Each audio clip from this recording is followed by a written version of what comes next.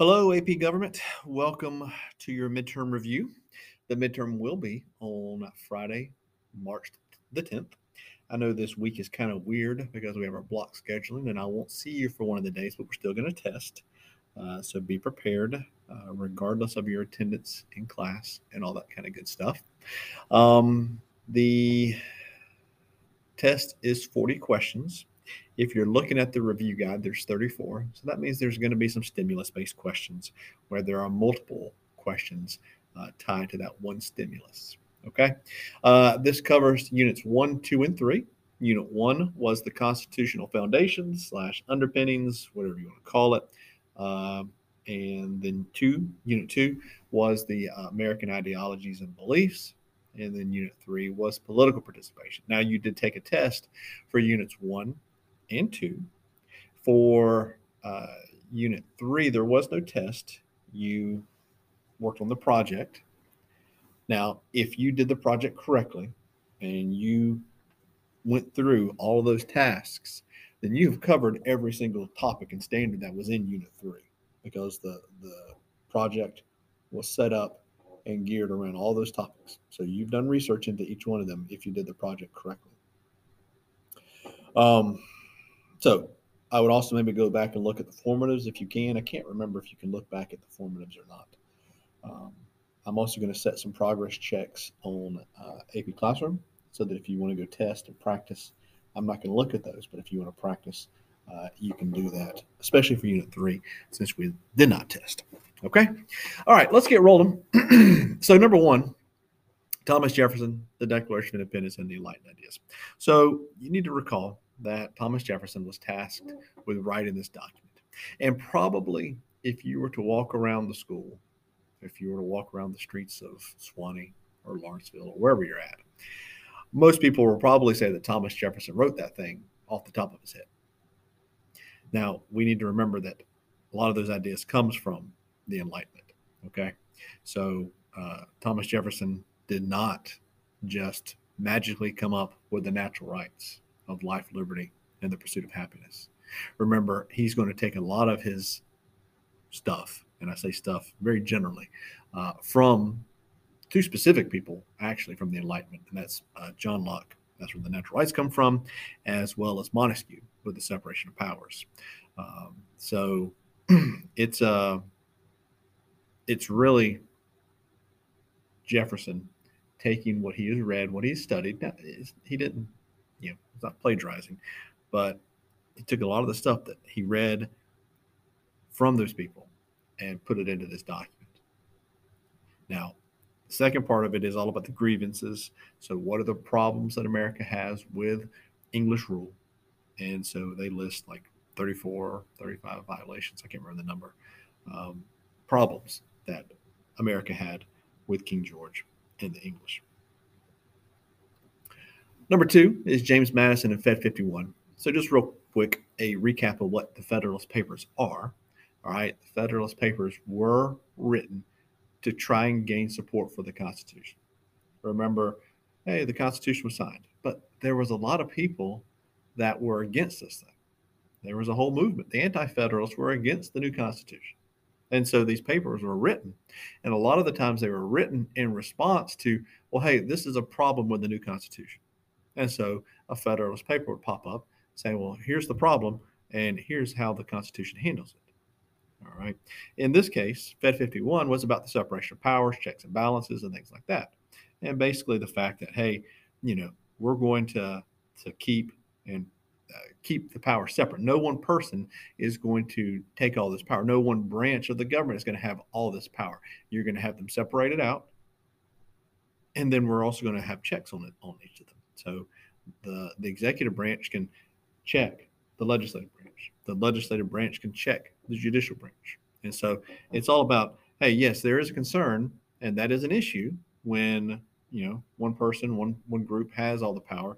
It's a problem, but we're not going to have that because we have checks and balances in place. All right, number 3, ways the Constitution can change. So there is the formal way, which is going to be through the amendment process.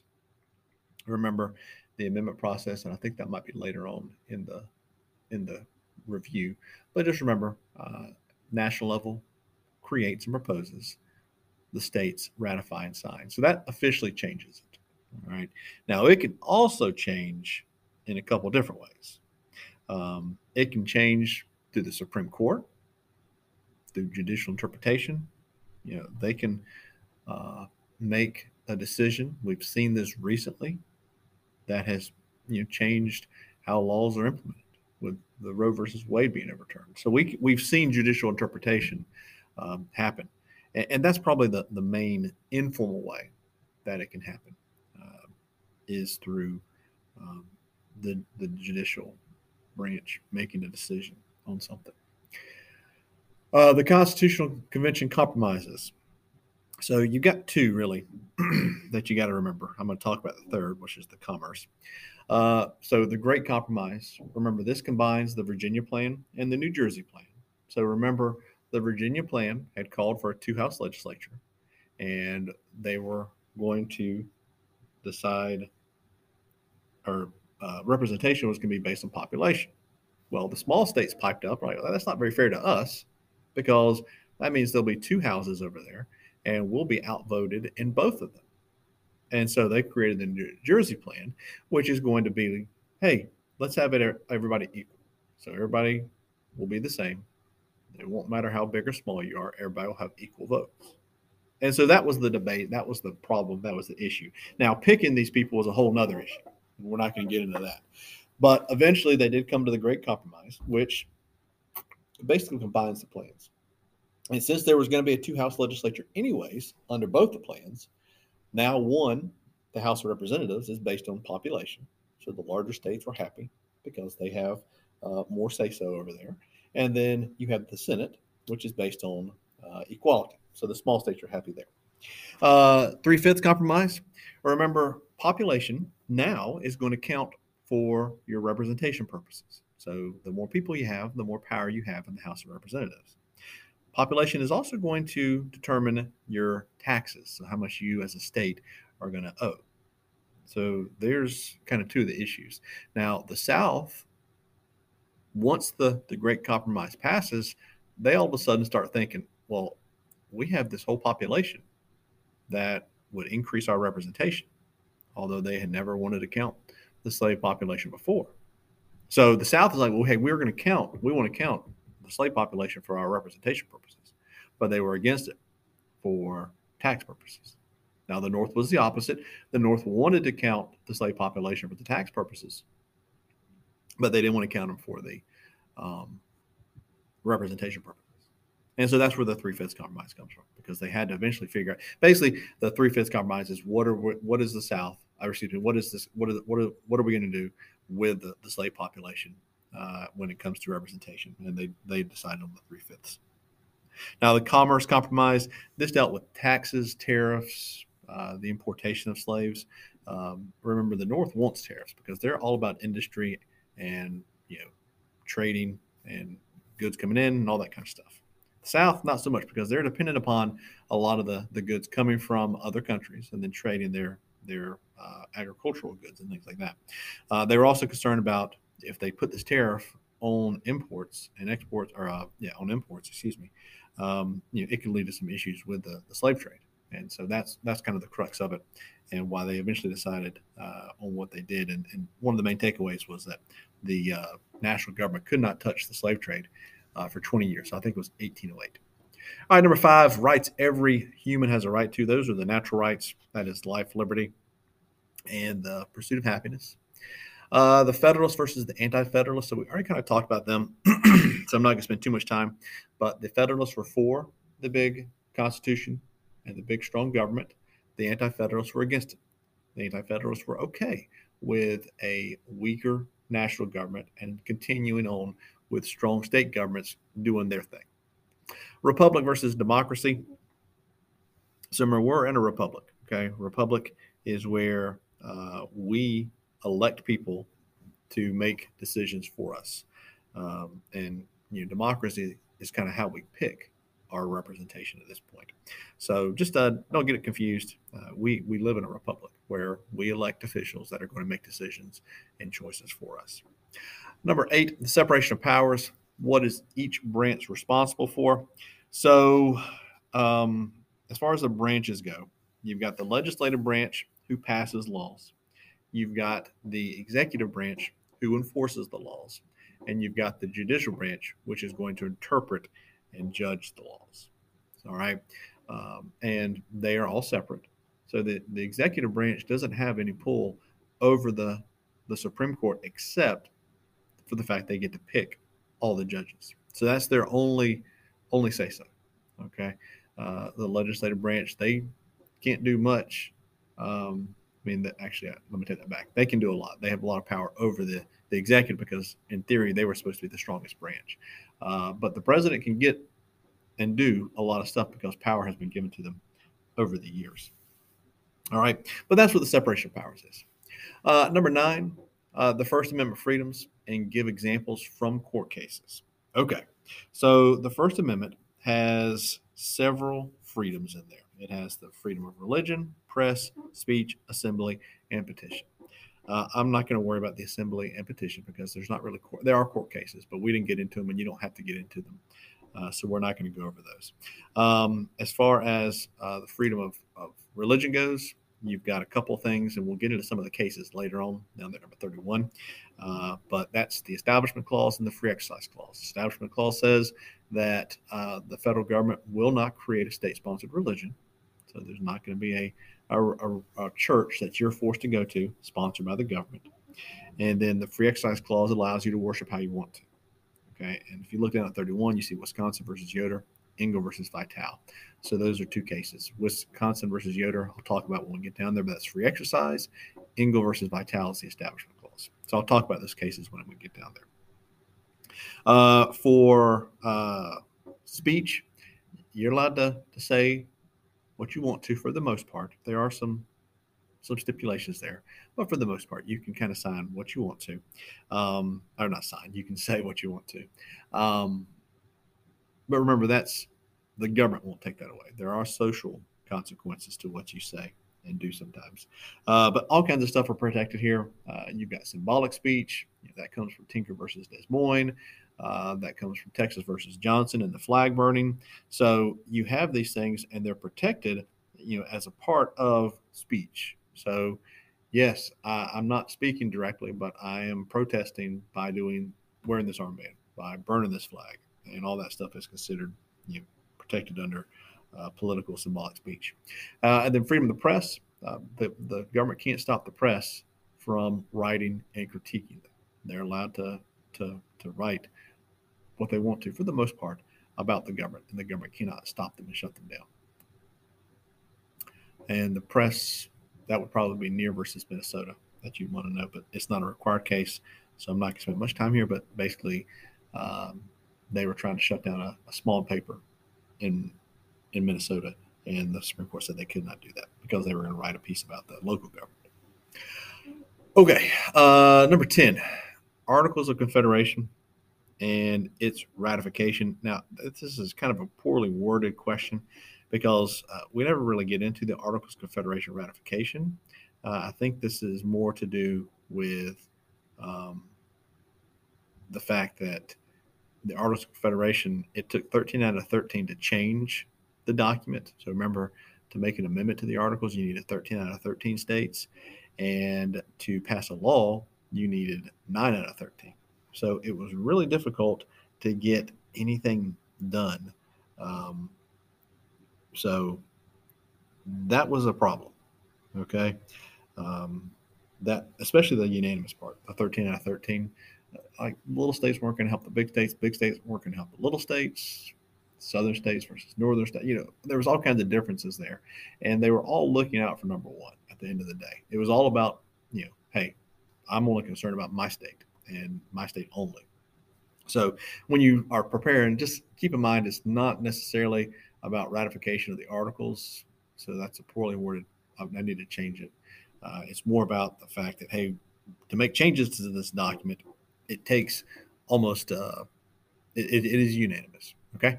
All right, let's stop here for a quick break. We'll be right back.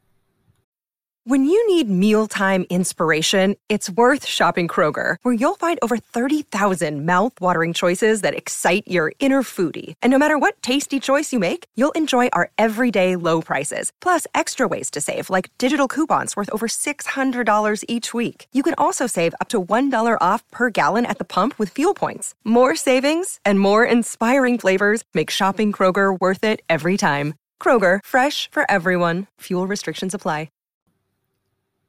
Welcome back, everybody. We're picking up with number 11, the structure of the government under the Articles. So remember, under the Articles of Confederation, there was only really a Congress. There was no executive branch. There was no president. There was no court system. So the states had their courts, but that was it.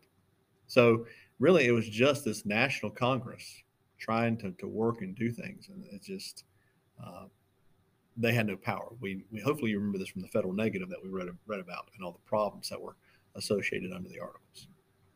The amendment process, mentioned this briefly earlier. Remember, it is, excuse me, a 2/3 vote at the national level. So someone in Congress stands up, proposes that amendment. They have a vote. If 2/3 of Congress says yes, then it goes on to the states for ratification. And you need 3/4 of the states to ratify. Don't ask you to know a lot of numbers, but you got to remember those. So 3/4 and 2/3, or 2/3 and 3/4. So 2/3 of the national, 3/4 of the states.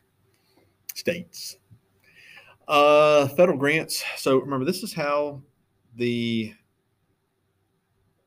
federal government gets the states to do what they want them to.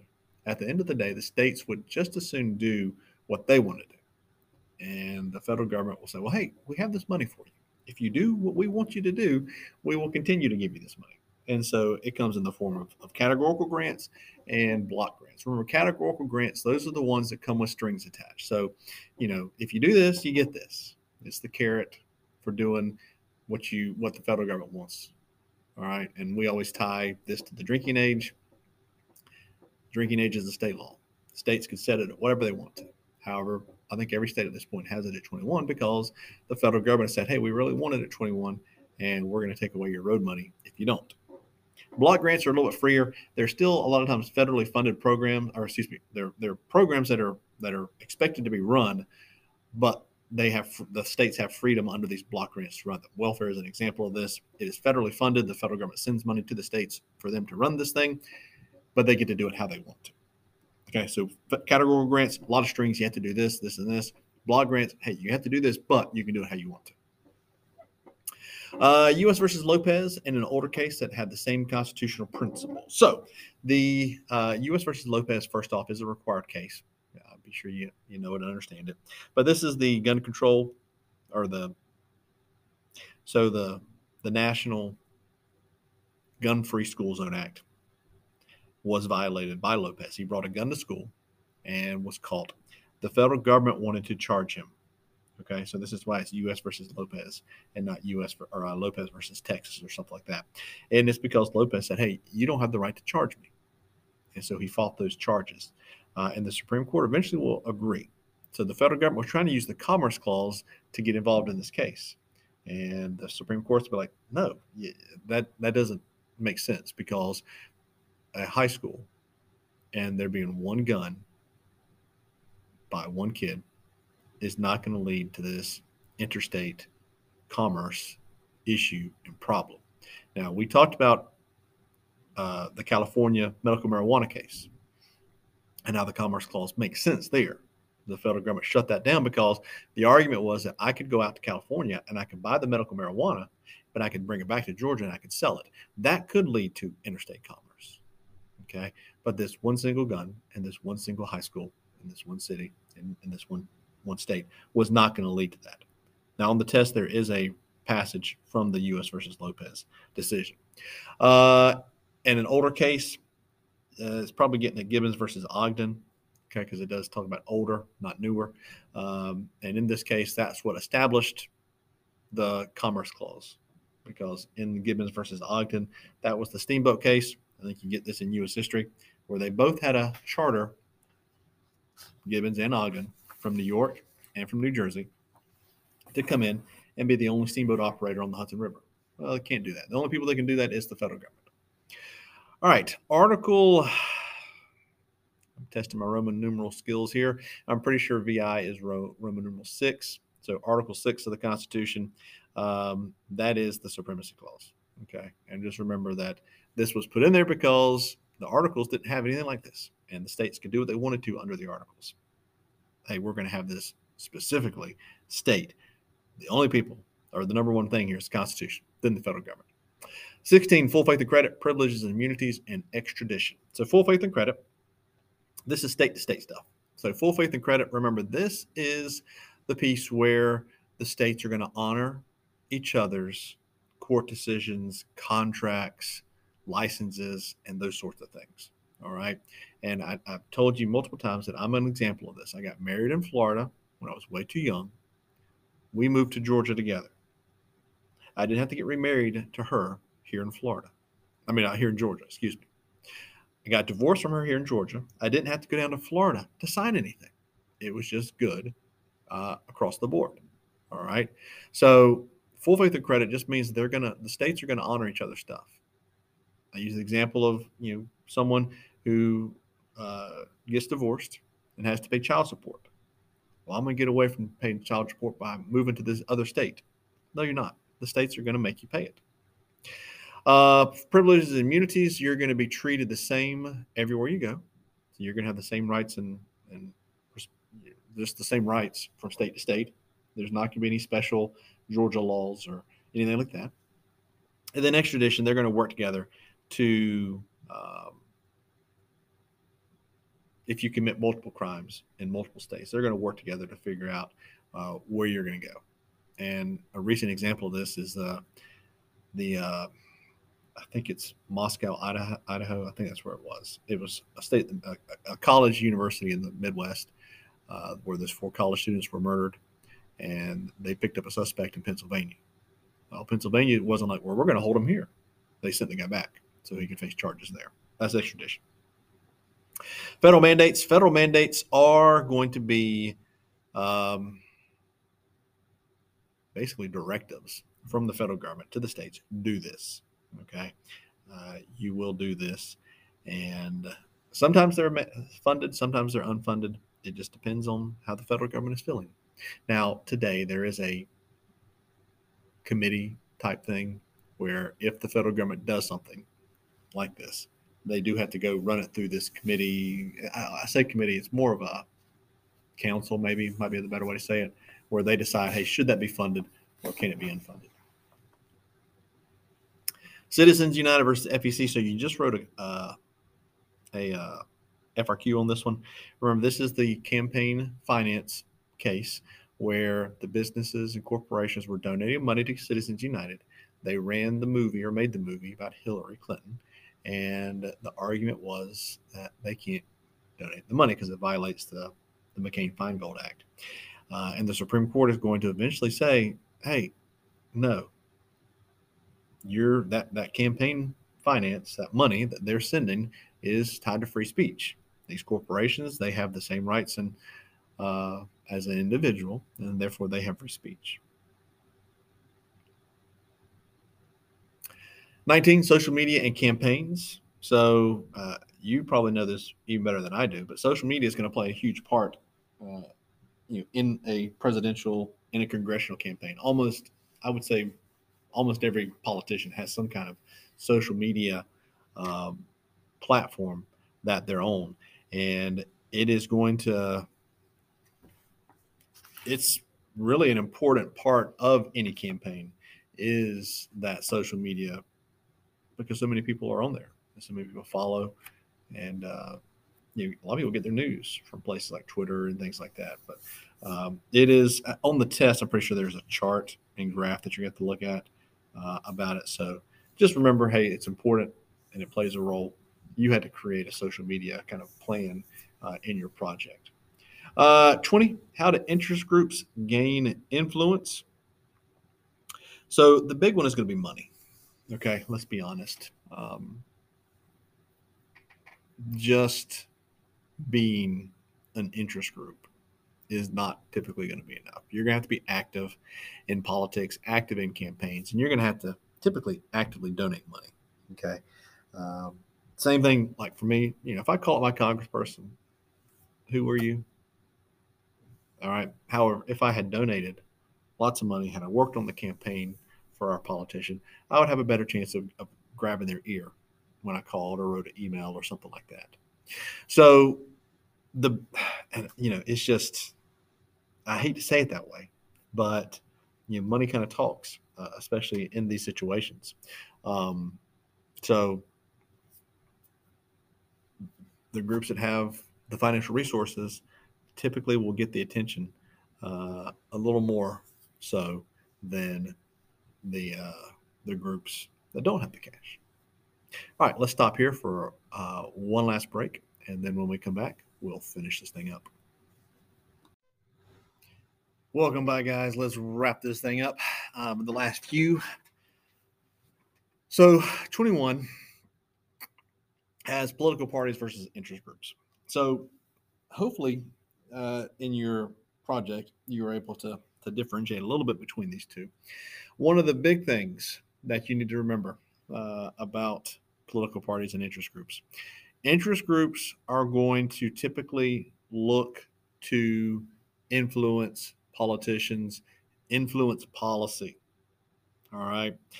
Political parties, though, are going to want to have people in charge, people in power that can make decisions, that can create policy and create the laws. So interest groups are never going to run someone. They're never going to run a candidate. All right. They're going to instead look to find candidates that are out there that they can work with, that are sympathetic to their causes and their needs and all those sorts of things, versus the political party who really has to win the elections and get the votes that way. All right. The other thing that you probably want to remember is that interest groups are very specific. They're a lot of times going to be just those single issue groups that are super specific areas that they're concerned about. Political parties have to be worried about everything. Political parties have to be worried about the state of the economy. Political parties have to be worried about what's going on foreign policy wise, and just everything else that goes with running a country. Interest groups don't have to worry about any of that stuff. It's not of their concern. They're just worried about their one single topic. Number 22, the roles of political parties. So political parties do a couple of things, and you had to really talk about this in your project. But a couple of things: they are going to educate and mobilize voters. So political parties get the word out about their candidates and who's running for office. Okay, and they're going to try and do campaign rallies and that sort of stuff. They're going to try and get people registered to vote. All right. Now, they have to, you have to be eligible to vote. They can't get you eligible. But if you're 18 and ready, then they're going to try and get you registered to vote. That's part of mobilizing the voters. All righty.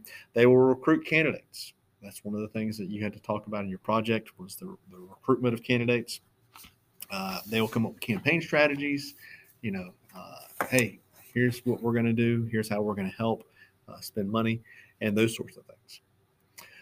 Media and the citizens' demand for information. So because people want to know, we have a problem that we want to just know, and we need information. And so there has been a push, and that's the reason there's the 24-hour news cycle. It's because people want to know. Now, I would argue, once again, that I don't know that we need a 24-hour news cycle. I think it leads to more problems than it does benefits, but no one's asking me. And so we do have that out there. 24, the prospective voting, retrospective voting, and rational choice. So this was something that you got one of the days that I was out right after our winter break. You worked on a worksheet handout with this, and it was on the second page.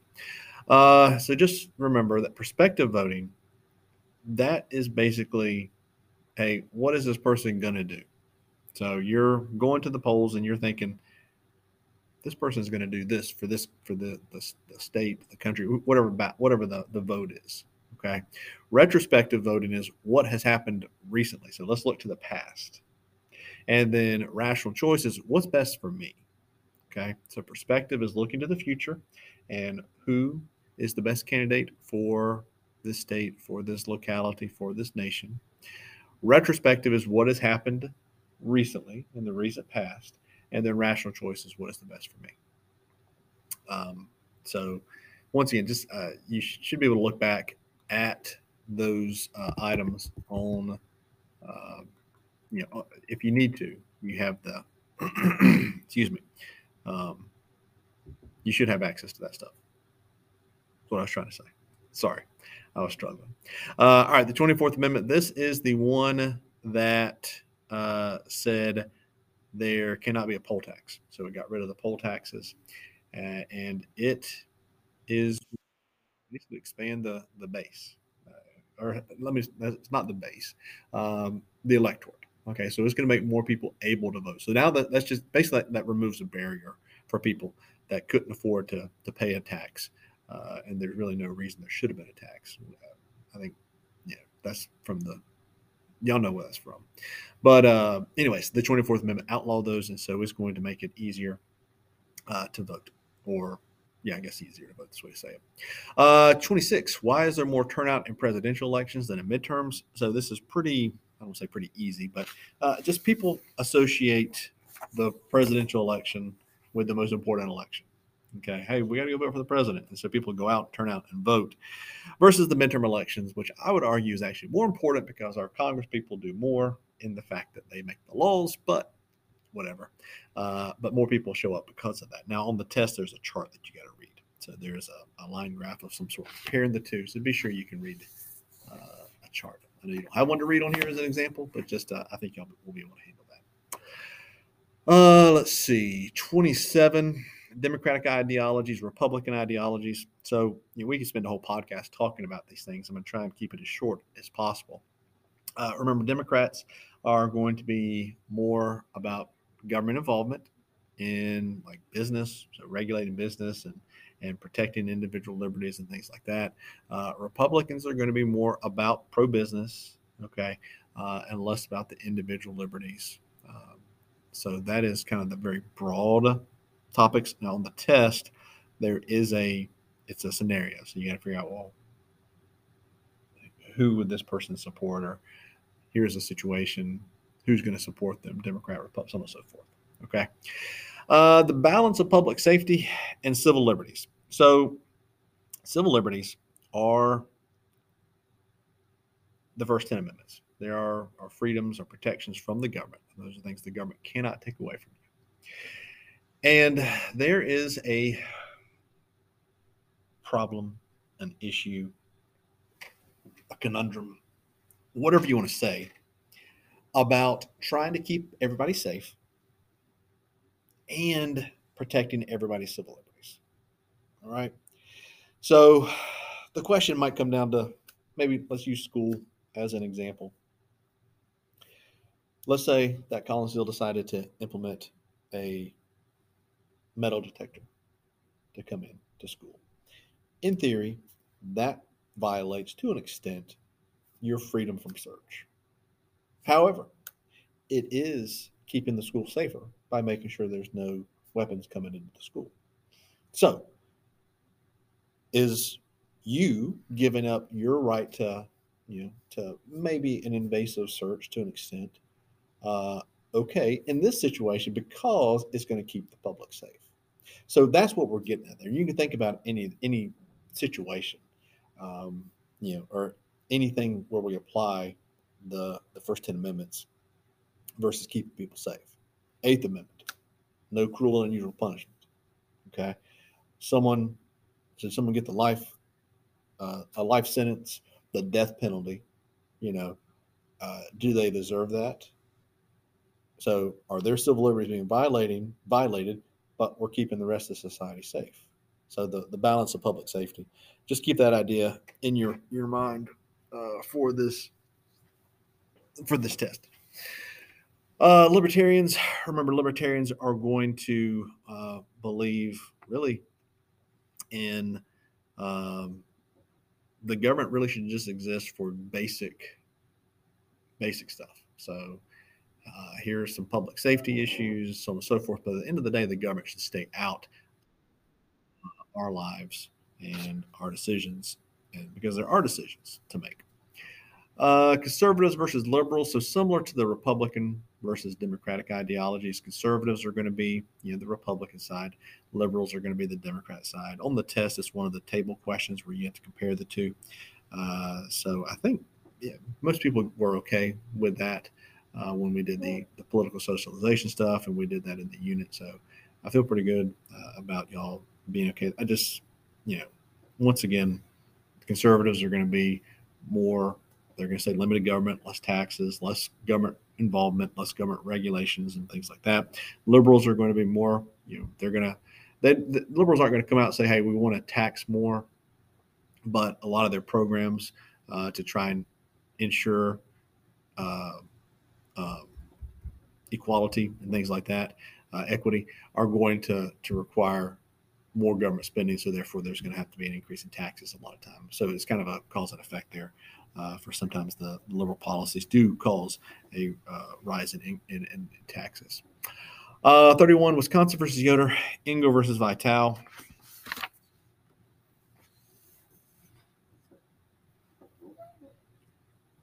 So I think I took this question off the test, to be honest with you. But I'm going to go and talk about them just in case it does show up somewhere and I just misplaced it on the test. Wisconsin versus Yoder, that is a free exercise thing. This was the case where the Amish wanted to pull their kids out of school after the 8th grade. And Wisconsin law said they had to wait until 16 or the 10th grade, I think it was. And the Supreme Court said, that state law violates the Amish free exercise.